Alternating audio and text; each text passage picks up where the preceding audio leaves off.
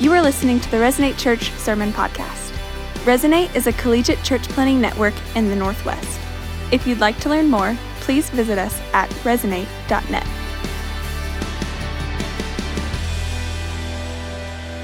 Well, hey, what is up, Resonate? It's so good to be here with you today in this space. My name is Ben. I get to serve as one of the pastors in our network, specifically down in Monmouth, Oregon, and it is my joy to get to be here with you today as we open up a brand new sermon series today. So, as we dive in, I wanted to quickly begin by telling you about a recent discovery that was made.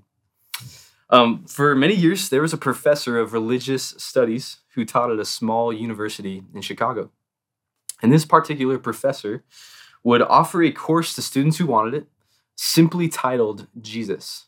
And for the entire semester, this course would take a deep dive into Jesus of Nazareth. So pretty straightforward, as you'd expect. But what was significant about this Jesus course that this professor administered was that on the first day of class, every single time, every semester, he would begin the course with an exam. So you walk into class first day, you got a test sitting on your desk, right? He would begin his course with an exam. And this exam was significant because it was broken into two parts. The first would begin with a set of questions asking students to describe what they thought Jesus was like. So questions like, is Jesus moody? Does Jesus get nervous? Is Jesus the life of a party, or is he more of an introvert? So the first portion of this exam, students would begin describing what they thought Jesus would like. As we went on to the second portion, the second half of the exam would then ask them the same exact questions, but would slightly alter the language. Only this time, they weren't answering questions about what they thought Jesus was like, but they were answering questions about what they were like. And year over year, as this professor gave this exam on the first day of his Jesus course, he found that the results were staggeringly consistent.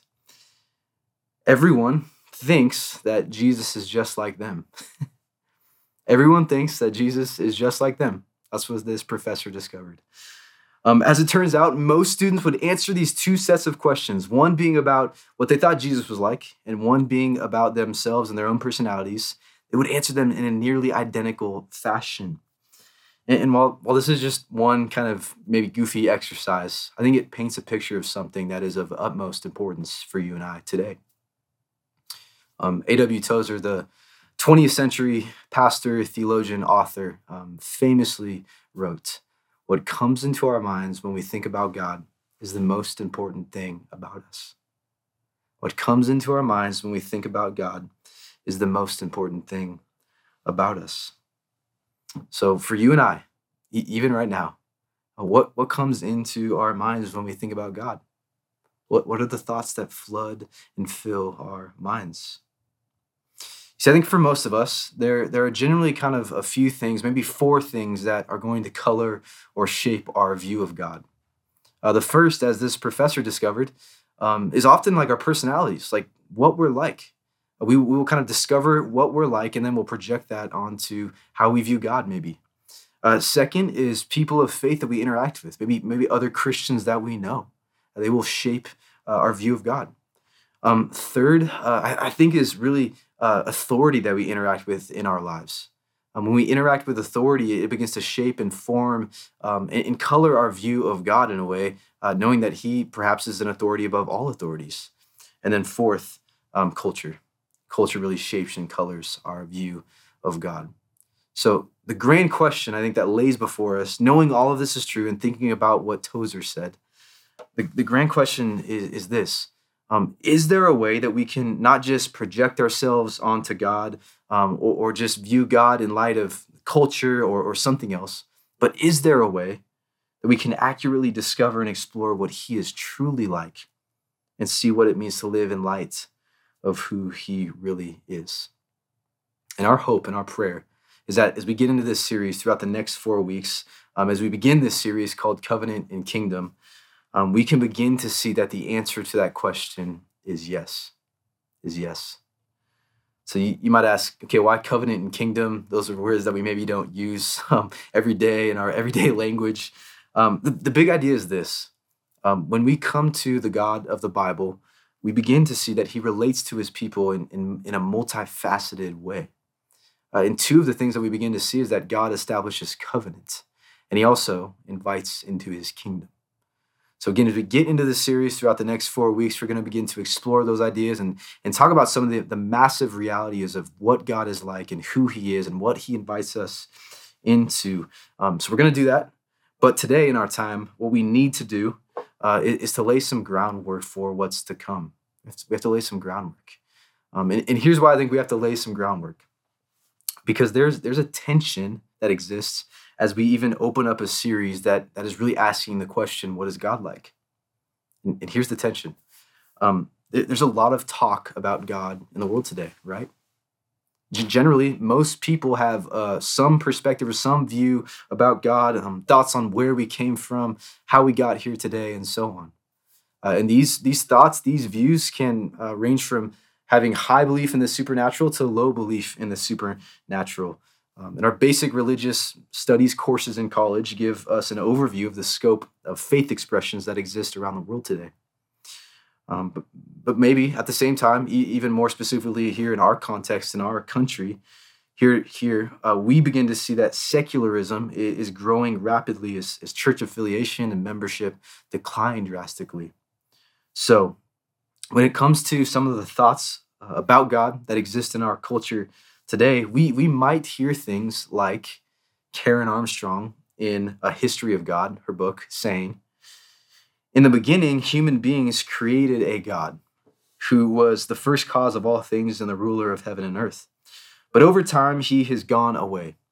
He is distant and inaccessible and unattractive and now needs to be replaced. Therefore, each generation has to make a new God in their own image."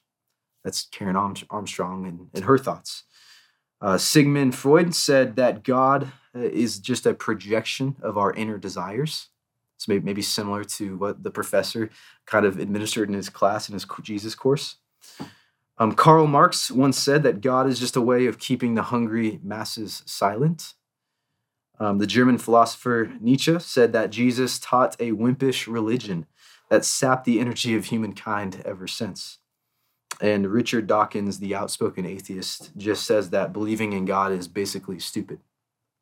So lots of thoughts about God in our world today. Some certainly positive, some certainly negative. But the question for us is how can we be sure that we're getting God right? Can we be sure? Can we know God? In Jesus, he clearly says that we actually can. And we see this maybe specifically in a time where he actually is praying in the book of John in chapter 17 in verse 3. And he says this, "And this is eternal life, that they know you, the only true God." This is eternal life, that they know you, the only true God. Jesus clearly taught that we can know God. And he also additionally clearly taught that whether we do or whether we do not is of ultimate and eternal importance. So the question for us in our time today is how? How do we go about doing that? How can we know God? And again, this is what we have to do. We have to get through this stuff in order to lay some groundwork, and lay the foundation for what's going to come as we get into this series. So I'm going to warn you, this sermon it probably should be an entire sermon series on its own. So there's a lot to cover in our time today, but I'm going to do my best to stay engaging. I hope you can track along with me and stay with me in this. So if you do have your copy of Scripture, we invite you to pull that out, and we're going to turn and open it to the very first page. We're going to open up to the first page of the Bible and zoom into the beginning of history altogether in Genesis chapter 1. So Genesis chapter 1, we're just going to start in verse 1. Look at real quick the first two verses here. So Genesis 1, verse 1. "In the beginning, God created the heavens and the earth. The earth was without form and void, and darkness was over the face of the deep. And the Spirit of God was hovering over the face of the waters." So we'll pause for a moment. Maybe you are incredibly familiar with these words. Maybe you've opened up to the book of Genesis and you've read these words, these sentences hundreds of times before. Or perhaps maybe you were not so familiar and this is the first time you're hearing these words. And no matter where you are right now, I want you to stop and I want us to feel the significance of what was just said in these sentences.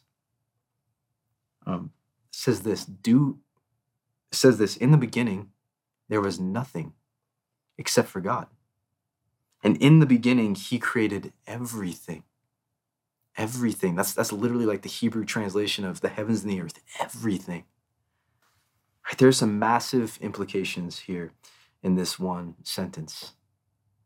A few months ago, my wife Jess told me that she wanted a porch swing for her birthday. So me, being a little bit in over my head, I reasoned rather than going and buying a porch swing, I would just build one. Couldn't be that hard, right? It ended up being pretty hard. But in order to build it, what did I need to do? I needed to go to the lumber yard. I needed to purchase some 2x4 lumber, some 1x4 lumber, some fasteners, some glue, some materials, right? And as I constructed this porch swing, I realized that each piece of wood that I fastened together came from a long line of production before it. In order to build the swing, that long line of production before it had to be completed. Each 2x4 that I used to build that porch swing used to be a portion of a Douglas fir tree somewhere. And somewhere, sometime, in some place, someone cut that Douglas fir tree down, and that tree was cut up, it was milled up, kind of milled to the correct dimensional lumber and shipped to the big box store. Right? When we build something, it always comes from something. It comes from the raw materials that are available to us. Genesis 1 says that is not so with God. When God created all of creation as we know it, he did it from nothing. From nothing. And I think here's why we have to start here. Here's why this is so important. We have to see this. Genesis 1 says that one of the most foundationally true things about God is that he does not have a creator. God was not created. Rather, God is self-existent. God is self-sufficient. He is the only uncreated one. And he's eternal, meaning he had no beginning and he will have no end. He has always existed and he always will exist. He is the one that it truly and simply is. He is. And his eternal power and God's eternal power, God supernaturally creates the universe. And the rest of chapter 1 and chapter 2 begin to tell us how it all goes down. And so God, day by day, takes 6 days to create. And then on the seventh day, God rests. Not because he's tired and weary, but because creation is complete. So let's be clear, right? These truths about God and his power and his majesty and him existing and him being self-existent, these are significant. And do these truths take faith to believe? Certainly. But these truths showcase the immeasurable glory of God. But I think there's something here that we're prone to miss if we don't catch it. And we see it here emerge in verse 3 as we keep going. So Genesis 1, verse 3, what do we read? We see this. And God said, "Let there be light." And there was light. And God saw that the light was good. And God separated the light from the darkness. God called the light day, and the darkness he called night. And there was evening, and there was morning the first day. So day and night, God's ideas, right? Day and night are God's ideas. The sun that shines on our face in the midst of the summer, the warmth from the sun, God's idea, God's creation. But notice for a moment how it is that God creates day and night. Look at how he does it. It says this in verse 3, and God said, "Let there be light." And there was light. God said. In the opening pages of the Bible, we're introduced to the God of the universe who speaks. He speaks.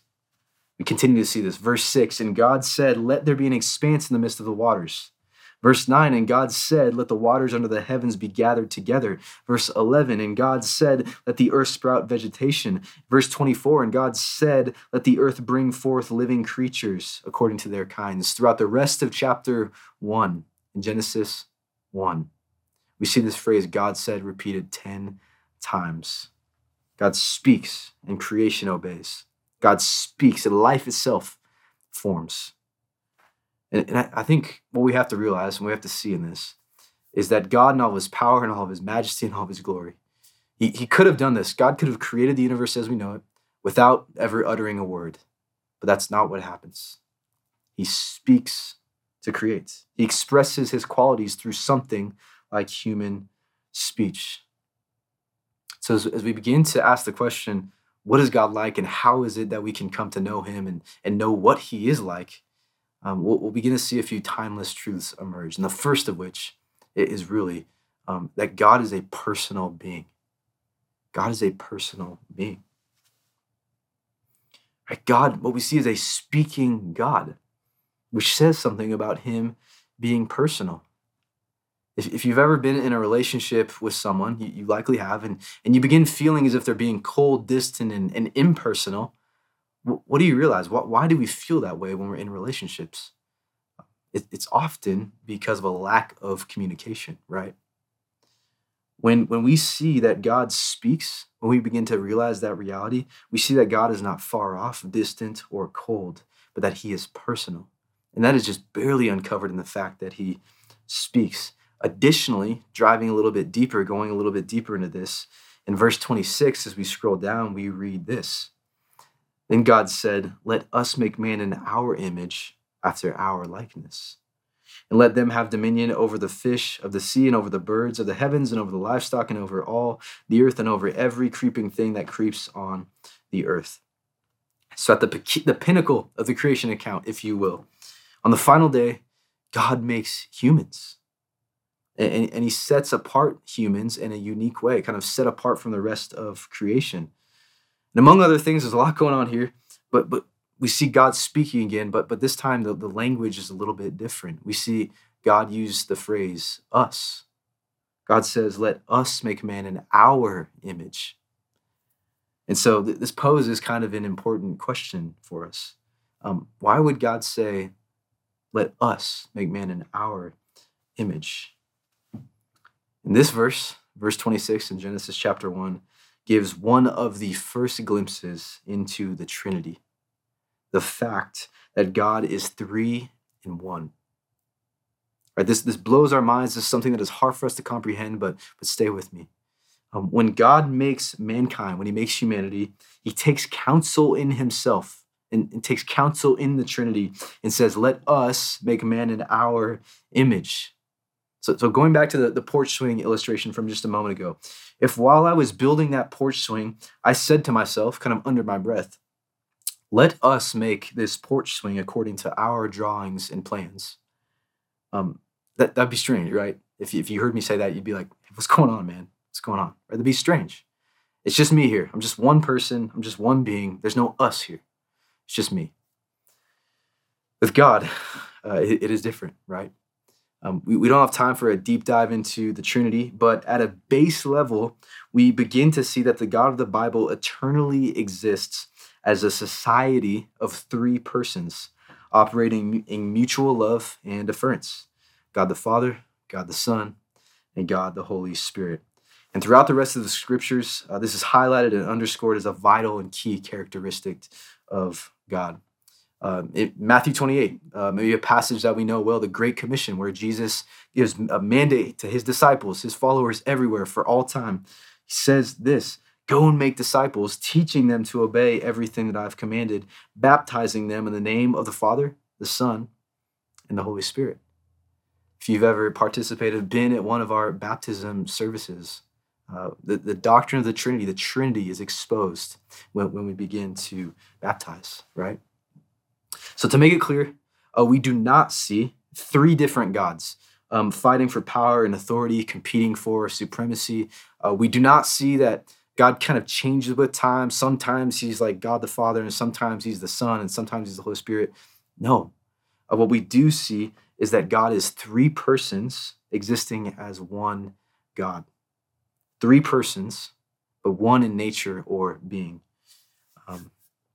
There's a pastor named Sam Alberry, just to briefly kind of hone in on this. that kind of illustrated this idea that was really helpful, immensely helpful for me as I was thinking about the Trinity. And he talks about this idea of thinking about being in personhood in terms of who and what. So just to illustrate really briefly, I am Ben. I'm Ben. That's who I am. I am one who. What am I? Well, I'm a human being, right? So I am one who and one what. I'd wager that you probably you are, right? You're the same thing. You are one who and one what. However, kind of thinking in a different light, what if we talked about Optimus Prime, the fictional character from the Transformers? Kind of put a picture up to show. Optimus Prime. Okay, who is he? Well, he's Optimus Prime, right? Okay, well, what is he? It's a little different, right? He's both a semi-truck and a fighting robot. So Optimus Prime is one who and two whats. In God, the God of the Bible, in a category of his own, is one what and three whos. So again, what is he?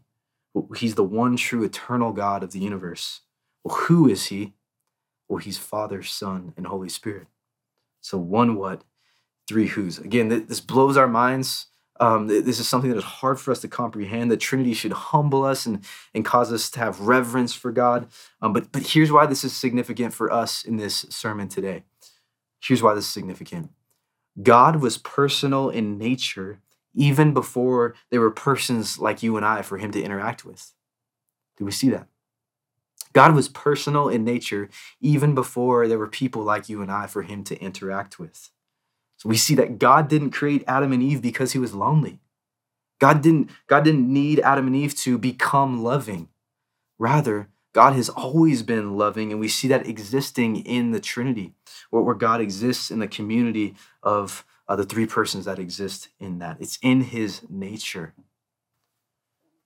So I think for us, this is why the pain of loneliness and isolation is so great, because we were made in the image of God, meaning we bear a reflection of God's very image.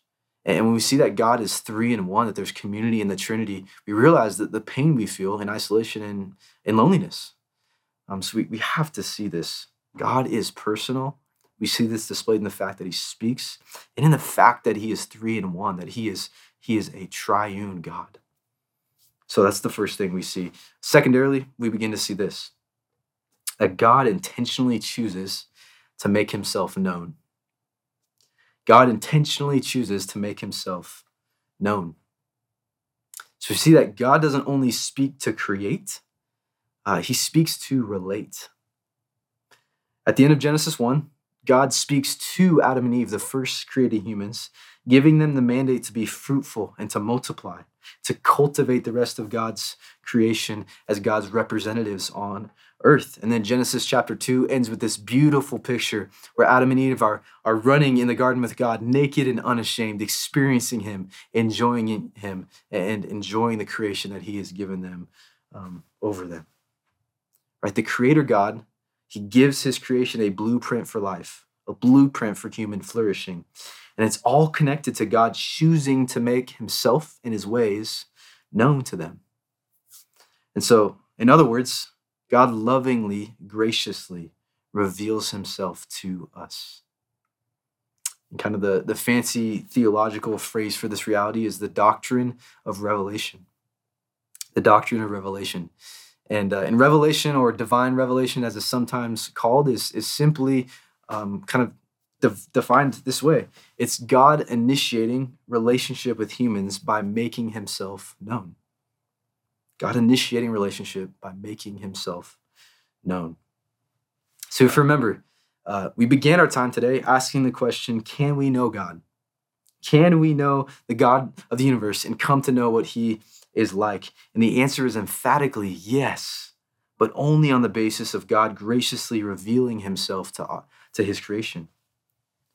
So the opposite of the idea of revelation is speculation. And for generations, through philosophy, religion, and spirituality, humans have sought to discover who God is apart from God's revelation. And this is called speculation. And this is this idea of like just kind of speculating and kind of coming up with our best guess of what God could be like. And we should look at this idea that God makes himself known and say, God, we praise you for that, because we don't have to speculate and wonder. We don't have to take a shot in the dark wondering what it is you're like, because you have made yourself known intentionally to your creation. God, you're good for that. So the beautiful, timeless truth is that we can't accurately know the God of the universe apart from his self-revelation, but it is available to us. Right? Apart from the doctrine of revelation, we'd have no hope of coming to know him. And we praise him, for that is the way it is. So for just a few moments, I want to kind of dive into this idea of revelation. Again, kind of a big word we don't use very much, but what does revelation look like specifically maybe today for us? What does that mean? What's the practical stuff here? So throughout time, theologians and scholars have mostly agreed that there are distinctions among types of revelation, and most commonly, they're broken into two categories. Those two categories are general revelation and special revelation. So the first is general revelation. And general revelation, kind of defined, is the revelation of God given to everyone, everywhere. We see the Apostle Paul actually write about this in Romans chapter 1. In verse 18, Paul says, "For the wrath of God is revealed from heaven against all ungodliness and unrighteousness of men, who by their unrighteousness suppress the truth. For what can be known about God is plain to them, because God has shown it to them. For his invisible attributes, namely his eternal power and divine nature, have been clearly perceived ever since the creation of the world and the things that have been made, so they are without excuse." So the Holy Spirit, through Paul, is saying here that every single human being has been exposed to God's general revelation. And again, general revelation merely tells us that God exists and gives us some glimpses into what he's like. And this is not to say that every single person has acknowledged God as he is, right? It simply exposes the fact that God is not hiding himself from anyone. He's actually sought to make himself known. So there are three primary places that we're exposed to God's general revelation. The first is creation. Creation. We saw this a little bit in Romans chapter 1. The psalmist says in Psalm 19, verse 1, "The heavens declare the glory of God. The skies proclaim the work of his hands." So what we see is that creation itself, the beauty, the majesty, the wonder of the created universe that we live and exist in, testifies to the existence of God. The exquisite detail when we zoom into a flower or a fly, right? The power of the waves of the sea crashing onto the shore when we're at the beach. Our bodies naturally fighting a virus like the common cold. Creation itself testifies to the existence of God. So the first is creation. Second is common grace. Common grace. That's kind of a term that was coined. The idea is that through common grace, God reveals his love to all people, though not in a saving way. So Paul and Barnabas are in the book of Acts, as the church is exploding. They're traveling city by city, planting churches, preaching the gospel. And in Acts chapter 14, we see this moment where in the middle of a sermon, Paul says this: "In past generations, he allowed all the nations to walk in their own ways. Yet he did not leave himself without witness, for he did good by giving you rains from heaven and fruitful seasons, satisfying your hearts with food and gladness." What he's saying is that God gives good gifts to all people everywhere, to both those who trust and submit to him and to those who don't. I heard the story of a pastor one time who talked about this moment where he was with his wife in their house in the kitchen, and they kind of got into some conflict, and he got pretty frustrated. And so kind of in angry outburst of emotion, he grabbed the trash and kind of angrily walked outside, shutting the door or whatever. And as he walks outside, he talks about how he felt the warmth of the sun hit his face. And in that moment, he just started crying, started weeping. Because he realized, like, in the midst of his sin against the holy God of the universe, in the midst of his anger towards his wife, God showered him with common grace, displayed in the sun hitting his face. And he wept. He wept. So if you've ever laughed If you've ever held a baby, if you've ever looked at a sunset, you have enjoyed a measure of God's common grace. And finally, number three, the third way we see God's general revelation is in the fact that we have a conscience. It's in our conscience. Romans 2, Paul continues and writes about this. For when Gentiles who do not have the law by nature do what the law requires, they are a law to themselves, even though they do not have the law. They show that the work of the law is written on their hearts, while their conscience also bears witness, and their conflicting thoughts accuse or even excuse them. That's right, since all human beings bear the image of God, we all have God's morality written on our hearts. So when I was in the third grade, I cheated on a spelling test. Bad idea, right? But third grade, cheated on a spelling test. The day before the spelling test, I got all the questions, all the words that I knew were coming, and wrote all the right spellings on a piece of paper. Showed up to class that day, put that piece of paper in my cubby in my desk. If you had cubbies, you know that. And as I'm writing, doing the spelling test, I'm kind of looking down at my answers. I got caught like in 2 minutes, right? But there's a sense by which, like, my teacher never had to tell me, don't cheat on tests. Like, I was in third grade, didn't have to get told that. I knew it was wrong. I did it anyways, but I knew it was wrong. It's kind of a small, goofy picture, but there's a sense by which even as cultures change, as cultures shift, it's overwhelmingly obvious to us that things like lying, stealing, or murdering someone else, murdering our neighbor, right, are wrong. Those are immoral things. So creation, common grace, and conscience, the three primary ways that God gives general revelation to us today. And so again, that's kind of the first category that we see when it comes to revelation. The second is special revelation. And special revelation is defined kind of simply as this. It's God revealing himself in such a way as to make himself known so that people will be able to enter into a relationship with him. So we have to realize God's goal for us is not just that we would be aware of his existence, but his goal for us is that we'd actually come into a personal relationship with him, to know him, to enjoy him, to submit to him, to experience him, right? And general revelation, in a sense, is meant to lead to special revelation so that we can do those things. So today, there are two means of special revelation that God gives. The first of which, the most important of all, is Jesus. Jesus. The author of Hebrews writes as Hebrews opens up, starting in the first chapter, in the past, God spoke to our ancestors through the prophets at many times and in various ways. But in these last days, he has spoken to us by his Son, whom he appointed heir of all things, and through whom he also made the universe. The Son is the radiance of God's glory and the exact representation of his being, sustaining all things by his powerful word. After he had provided purification for sins, he sat down at the right hand of the majesty in heaven. So he became as much superior to the angels as the name he has inherited is superior to theirs. This is the clearest and most important revelation of God that there has ever been or ever will be. The clearest is Jesus. Jesus is, according to Hebrews, the radiance of God's glory and the exact representation of his being. So if we want to know what God is like, we can look at God the Son, Jesus Christ, who at a moment in human history was born of a miracle, lived fully God and fully man, and who ultimately came to lay down his own life to save and rescue his people. And what we have to see is that the Bible teaches Christians throughout history have believed this, that there's no way outside of Jesus that someone can come into a saving relationship with the God of the universe. There's no way. Jesus taught that he was and is the way, the truth, and the life, that nobody can come to the Father except by him. Jesus alone has the power to save, rescue, and redeem. Because of our sinfulness, in order to have a restored connection to the God who made us, we must receive and believe the good news we call the gospel, seen displayed in Jesus. One theologian kind of put this pointedly.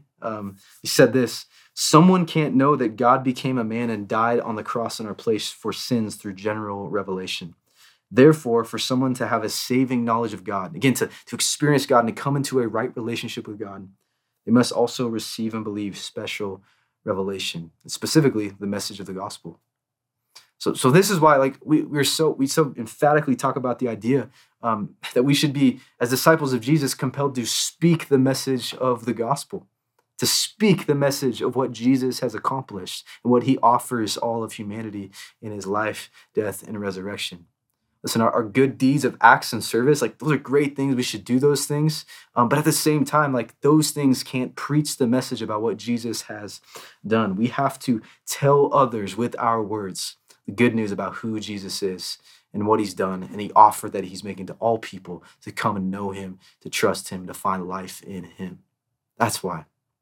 It's the first kind of special revelation that we see is Jesus. And the second, this probably wouldn't come as a surprise to you, is the Bible. Is the Bible. And when we say Bible, we mean the collection of the 66 individual books that make up the entirety of the Holy Scriptures. And the Bible is God's written words to us. 2 Timothy 3:16, we see this so clear. It says, all Scripture is breathed out by God. It's profitable for teaching, for reproof, for correction, and for training in righteousness. So the point of the Bible is for God to communicate to us what he's like, what we need to know in order to trust and submit to him, and how to obey him. Jesus kind of clearly in a moment in one of the Gospels makes this really clear when he's having a conversation with the Pharisees, with the religious rulers of the day who, by the way, would have memorized large chunks of the Old Testament that we know today. And in this moment, Jesus kind of says to the Pharisees, hey, you search the Scriptures, again, kind of in that time would have been the Old Testament as we know today. You search the Scriptures because you think that in them you have eternal life. And it is they that bear witness about me.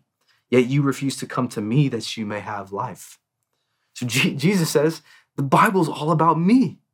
You guys are missing the point. All of the Scriptures are meant to be like an arrow pointing to me, who I am, what I'm doing in the world, how I'm mighty to save. So, man, that is so clear. And the running joke in this, we've kind of talked about this before, is, that really isn't a joke, is that, hey, if you want to hear God speak, read your Bible. If you want to hear God speak out loud, speak audibly, then read your Bible out loud, right? But in all seriousness, this is why we as your pastors, we have a conviction that we increasingly become people of the Word, right? That there are opinions, thoughts, beliefs that are existing about God in our world today. We looked at some of them at the beginning of our time today. And goodness, apart from the words found in the Bible that God has given to us, we can't accurately know what is truth objectively and how God has revealed himself to us. So that's what we desire for us. Not sure how you're holding up right now. Not sure how you're doing. There's been a ton of information that has just barraged you in the last few minutes. Doctrine of Revelation, doctrine of the Trinity, the creation account. Like, we've covered probably too much stuff, right? So not sure how you're doing right now. But I just want to slow down as we kind of wrap up and speak to a question that might be floating around in your mind right now. You may be wondering right now, Ben, this is all great, a lot of great information, but so what? Like, why does any of this matter? What does this have to do with me today? And I would say the answer to that is going to be seen here in kind of our third and final point. And the third thing I think that we have to realize and understand is this. It's that revelation is meant to redirect our worship. Revelation is meant to redirect our worship. You and I, and all human beings everywhere, are unceasing worshipers. We're unceasing worshipers. It's been said, I've heard it said, you maybe have heard it said that we were created to worship. I think that that's actually not the most accurate statement. I think a more accurate statement to say would be to say that we were created worshiping. And that is to say that we can't not worship. Everyone everywhere worships all the time, even those who have zero belief in the supernatural. And you might be here and you might say, okay, Ben, that's crazy. How can you say something like that? Here's why I can say that. The essence of worship is simply this. It's pouring ourselves out. It's giving ourselves away for something, whether that's a person, whether that's a cause, an experience, an achievement, or a status. It's giving ourselves away, pouring ourselves out for something, whether it's a person, a cause, experience, achievement, or status. Meaning, it is possible to worship our careers. There are businessmen and women around the globe right now who are giving themselves away to their business endeavors, hoping that in them they'll find rest and satisfaction. This means that it is possible to worship a significant other. It's possible to worship a spouse. It's possible to worship a child, one of your kids. There are people like we ourselves, we can pour ourselves out for other people in our lives, hoping that in them we'll find rest and satisfaction. And I would even say it is possible for us to worship ourselves, giving all of who we are away to maintaining an image or to elevating our status, hoping that in doing so, we can find rest and satisfaction. So listen, no matter who you are, no matter where you find yourself today, you know this to be true. I think you know this to be true. Whether or not we like to admit it, we know that we can't stop pouring ourselves out. We can't stop giving ourselves away. Our hearts are like little factories of worship. We can't stop worshiping. We were created worshiping. We are unceasing worshipers. And the reality, I think, is, is that we can't stop because this is woven into the fabric of who we are as image bearers of God. God designed us this way. And if you're anything like me, you've likely come face to face with the reality that when we give ourselves away for another created thing, for something that wasn't meant to be the object of our worship, it doesn't work very well for us, does it? We long for rest, for satisfaction, for joy, for security. But the more that we try to find those things in the wrong places, the deeper and deeper our cravings and our longings for those things go. When we chiefly look to a romantic relationship to give us rest and security, we end up crushing that person with expectations that they can't meet as another flawed human. When we chiefly look to our work or our school for joy and satisfaction, we might end up becoming workaholics or living in fear of failure, paralyzed by it, or feeling like we're never doing enough, we're never accomplishing enough, and it crushes us. You see, the word that the Bible uses for misplaced worship is idolatry. And in a sense, this is the essence of all sin. It's the essence of our issue. The thing that first fractured the cosmos is the first humans rebelled against God in Genesis chapter 3. And on this idea of idolatry, of worship and sin, pastor and author Timothy Keller says this. It says, according to the Bible, the primary way to define sin is not just the doing of bad things, but the making of good things into ultimate things. It is seeking to establish a sense of self by making something else more central to your significant purpose and happiness than your relationship to God. So if we can't stop worshiping, if we're unceasing worshipers, then what is the solution? What's the solution? And the solution is that we need our worship to be redirected to the right object. And the correct object, the right object, is the one eternal triune God of the universe. He's the only one who's worthy of our pouring ourselves out. He's the only fit object of our worship. You see, God reveals himself to us as his creation so that our worship can be directed to him and him alone. That's the beauty of why God reveals himself to us. And the more we see him for who he truly is, on the basis of how he reveals himself to us, the more his beauty, his goodness, his perfection, his goodness will begin to shine through. And if we're willing, if you and I are willing to relinquish control and to cease pouring ourselves out for created things and come to trust and submit ourselves to the loving God who made us, we can come to discover the rest, security, joy, and satisfaction that we were actually made for. So over the next few weeks, Again, as we get into this series, Covenant and Kingdom, we're going to zoom into some of the key attributes of who our God is and what he's invited us into. But to close, I just want to read the rest of what Tim Keller writes, honing in now on the person of Jesus. He writes this: remember this, if you don't live for Jesus, you will live for something else.